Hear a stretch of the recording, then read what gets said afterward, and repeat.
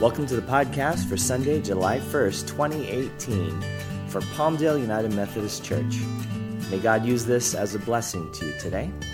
And now, Pastor Aaron Stenberg. Let us pray. O God, may the words of my mouth and the meditations of all of our hearts be acceptable in your sight, O God, for you are our rock and our Redeemer. Amen. Have you ever seen one of those memes that breaks down the idea of people's perception of things, such as this one? So for a children's pastor at the top, what my friends think I do, what my mom thinks I do, what society thinks I do, what my senior pastor thinks I do, what I think I do, and what I actually do.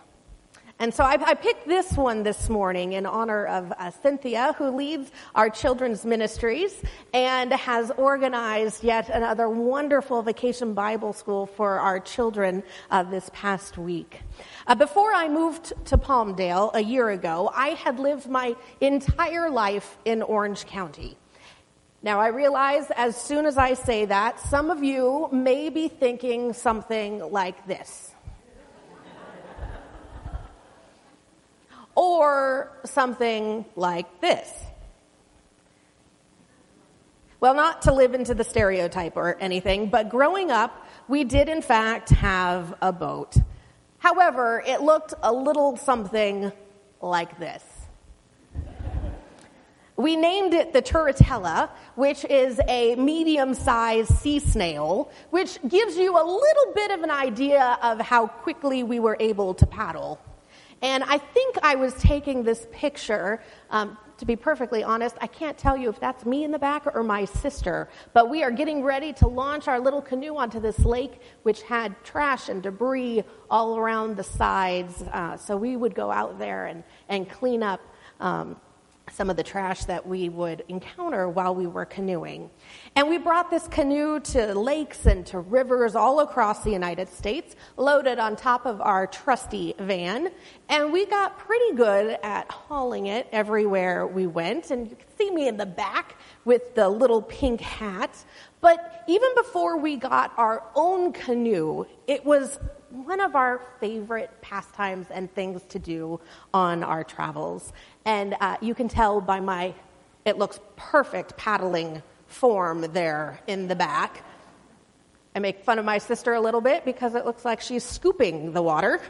But we had a wonderful, wonderful time and memories with our canoe. But there is one memory that sticks out to me the very most. We had decided to canoe from the Back Bay in Orange County to the ocean in one trip.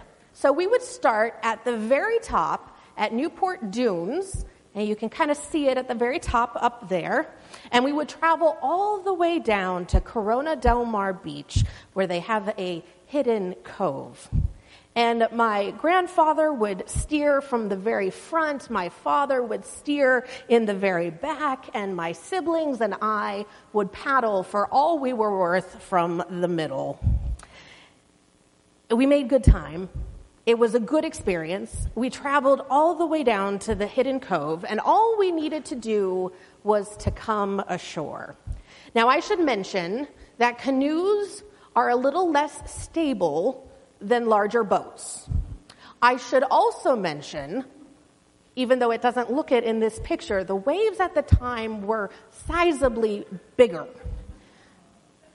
Now, to land a canoe on waves in an ocean, you basically point the nose of the canoe towards the land, you aim for the beach, and you gung-ho it for all you are worth, and you ride the wave in. Unfortunately for us, my grandfather didn't know that. He attempted to turn with the wave, and over we went. My brothers, having been in a capsizing canoe before, jumped out of the boat and jumped overboard, but my sister and I flipped tail over tea kettle and found ourselves stuck underneath the canoe. So my father manages to grab the canoe and throw it off of us, and we make it safely, but very sandy, to shore. Welcome to our VBS sermon, Shipwrecked. This past week, the children, youth, and adult helpers were all shipwrecked. They ventured onto an uncharted island where they learned how Jesus rescues throughout the storms of life. Now, while we all might not have experienced what it's like to be shipwrecked, one of the church's greatest missionaries, Paul, the apostle to the Gentiles, was shipwrecked not just once, not twice, but 3 times. In speaking of his trials and tribulations in 2 Corinthians, Paul says, 5 times I have received from the Jew 40 lashes minus 1. 3 times I was beaten with rods. 1 time I received a stoning. 3 times I was shipwrecked. For a night and a day I was adrift at sea. Paul went through a lot. And we remember Paul, who started his illustrious career as a persecutor of the early church. And he was born around 10 AD, and Paul was both a Jew and a Roman citizen. While his given name was Saul, he would go on to use the Roman name Paul throughout the letters of his that we find in the New Testament. And he was raised in a Greek city and spoke many languages. He was raised in Tarsus, and he was a tent maker, but was also an educated man, and he was zealous for the law and the traditions of his fathers. Paul was there at the stoning of Stephen, one of the first deacons of the church. But his life changed on the road to Damascus, where he encountered the risen Lord. And he experienced a life-changing event that would transform him into one of the prominent leaders of the first century church, and the author of 13 of the letters that we find in the New Testament. Paul traveled around the world on 3 missionary journeys, sharing the gospel of Jesus Christ to all he would meet. And when he returned to Jerusalem to tell of what he had experienced and all that was happening, he was arrested. And so Paul utilized his Roman citizenship, and he appealed his case to Caesar, as was his right. But to visit Caesar, he had to go on a perilous journey all the way to Rome. And so this morning we find ourselves in Acts 27. If you wish to follow along in the Red Pew Bibles, Acts is in the New Testament, and it is immediately following the Gospels. If you open your Pew Bible in half, and then go to the right side and open it in half again, you will find yourselves most likely in the Gospels and Acts right there. And you're also welcome to pull out your smartphone and follow along as well. Acts 27, verse 1. When it was decided that we were to sail for Italy, they transferred Paul and some other prisoners to a centurion of the Augustan cohort named Julius. Embarking on a ship of Adramyttium that was about to sail along the ports along the coast of Asia, we put to sea, accompanied by Aristarchus, a Macedonian from Thessalonica. Try saying that 5 times fast.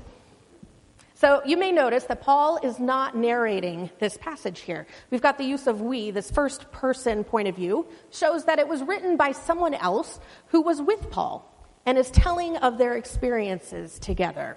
Now Luke, who was the writer of Luke and Acts, is thought to be Paul's traveling companion here. So we presumably have Luke and Paul and some other not identified prisoners being taken to Rome by a centurion named Julius. Now, his name suggests, Julius, that he received his freedom and he received his Roman citizenship under the reign of Julius Caesar, or maybe Augustus. And the use of just his simple name, Julius, indicates that he was probably an elderly gentleman, probably on equal status of citizenship as Paul, which might account for why he is so kind to Paul later in the voyage. So during this time, in 58 AD, there were no passenger boats. And so Julius most likely booked passage for himself and the soldiers and the prisoners on a privately owned boat that the government then paid for. Verse 3, the next day we put in at Sidon, and Julius treated Paul kindly and allowed him to go to his friends to be cared for. Putting out to sea from there, we sailed under the lee of Cyprus because the winds were against us. Now, the word here, kindly, is an interesting word. It's a Greek word, philanthropos, and it is a term that literally means love for one's fellow human beings. Paul was his prisoner, and yet Julius allowed him to go ashore to visit the Christians of the town. And we see in the word philanthropos, the word that we know as philanthropy. And most times we think of this as just giving money to good causes or to charities and whatnot, but it's more than that. It's the desire to promote the welfare of others. And so we can see on this map the travels that they went through. It was a really long journey, and I found it interesting. The lee of Cyprus means under the shelter of Cyprus, which is interesting. It's that little island right on the far right side, and you would think under the shelter of Cyprus they would be going underneath it, but instead we see that they went above and north of it to protect themselves from the winds, because we are hearing that it is late in the sailing season and nearing winter. And so Paul tells them of the troubles that they are going to find if they set sail so late in the season, in the fall months. Verse 9. Since much time had been lost and sailing was now dangerous because even the fast had gone by, Paul advised them, saying, "Sirs, I can see that the voyage will be with danger and much heavy loss, not only of cargo and the ship, but also of our lives." Now, the fast refers to the Day of Atonement, or Yom Kippur, the highest holy day of Israel. And so it places this voyage somewhere between September and October, a dangerous time to travel, for there was no sailing at winter time. They weren't able to do that, and winter was coming. So did they turn back? Did they pull into a harbor for the cold months? Well, no. In verse 11, but the centurion paid more attention to the pilots and to the owner of the ship than to what Paul said. Apparently, he trusted the sailors more so than his tent maker prisoner. And so a storm then came upon them. In the middle of the sea, the storm was so violent and lasted so long that they started to throw the cargo and the equipment overboard in order to lighten the boat. They went without food for weeks and began to be filled with despair. And I love this next part. Skipping down to verse 21, Luke tells us, since they had then been without food for a long time, Paul then stood up among them and said, "Men, you should have listened to me and not have set sail from Crete, and thereby avoided this damage and loss." I love Paul. He had to get a little tiny bit of that, and I told you so in there.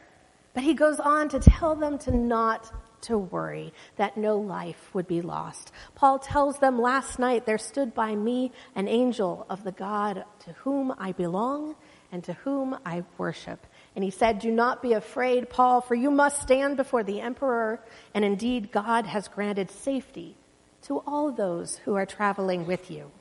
So keep up your courage, men, for I have faith in God that it will be exactly as I have been told, but we will have to run aground on some island. And so to build up their strength, Paul encourages them to eat, for they haven't eaten in 14 days, and so he takes bread. And in front of all of the sailors, he gives thanks to God, and he breaks the bread and he begins to eat. And Luke tells us that all of the sailors were so encouraged that they took bread and they began to eat as well. And once they were done and full, they took the rest of their food, the wheat, and they threw it overboard. And in the morning, they found land, a place that they did not recognize, and they saw a beach to land the boat. Now, tradition has it they landed in Malta, and in a place that's now known as St. Paul's Bay. And so they dropped the anchors off of the boat to lighten the boat even more, and they made for the beach. But just like how it was with my family and our little red canoe, the landing did not go exactly to plan. The ship instead hit a reef On the way in, it became stuck, and the boat began to be torn apart. Verse 42. Now the soldiers' plan was to kill the prisoners so that none might swim away and escape. But the centurion, wishing to save Paul, kept them from carrying out their plan. He ordered those who could swim to jump overboard first and to make for the land. Now this might seem somewhat cruel of the soldiers. They have land in sight, and they are planning now to kill the prisoners.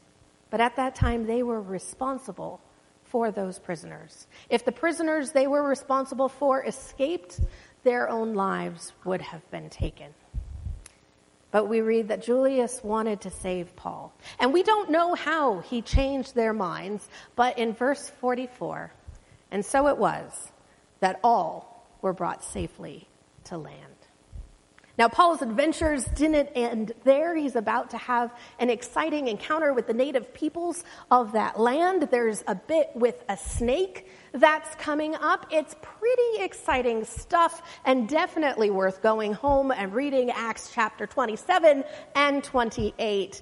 It's an amazing story. And Paul went through quite a lot. Have you ever found yourself in the same boat, so to speak? What have been those situations in your life where things just haven't gone to plan? We all have them. We all have those times where we think we have everything under control and it starts to just break apart underneath us. Times where we have found ourselves shipwrecked. Paul's faith and Paul's conviction in God's protection and care allowed him to persevere and encourage all those around him during their desperate struggles. Now, this week during VBS, the children were reminded time and time again that Jesus rescues. When we are lonely, when we are worried, when we struggle, when we feel powerless, Jesus rescues. Now, that's not to say that because we believe in and follow Jesus, our lives will be perfect and bad things won't ever happen to us, because we know that that's not true. Troubles will still find us as we go about our lives, but we know that God is there with us. God has equipped us to face whatever each day may bring. There is power in hope. There is power in faith, and there is undeniable power in love. Part of me believes that this story of Paul's journey and shipwreck is actually more about the centurion than Paul. In the midst of personal peril, Julius risked his life to save Paul and the other prisoners. It reminds me that God's love shines forth in unexpected places sometimes. May our eyes be open to see those moments of grace. And in the shipwrecks that we come across in our lives, may we always be willing to be instruments of God's love.